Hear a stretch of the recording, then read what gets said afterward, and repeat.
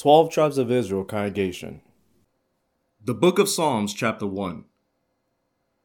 Blessed is the man that walketh not in the counsel of the ungodly, nor standeth in the way of sinners, nor sitteth in the seat of the scornful.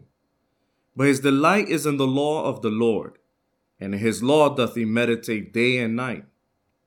And he shall be like a tree planted by the rivers of water, that bringeth forth his fruit in his season. His leaf also shall not wither, and whatsoever he doeth shall prosper. The ungodly are not so, but are like the chaff, which the wind driveth away. Therefore the ungodly shall not stand in the judgment, nor sinners in the congregation of the righteous. For the Lord knoweth the way of the righteous, but the way of the ungodly shall perish. For more Bible readings, please visit riseisrael.com or 12t.co.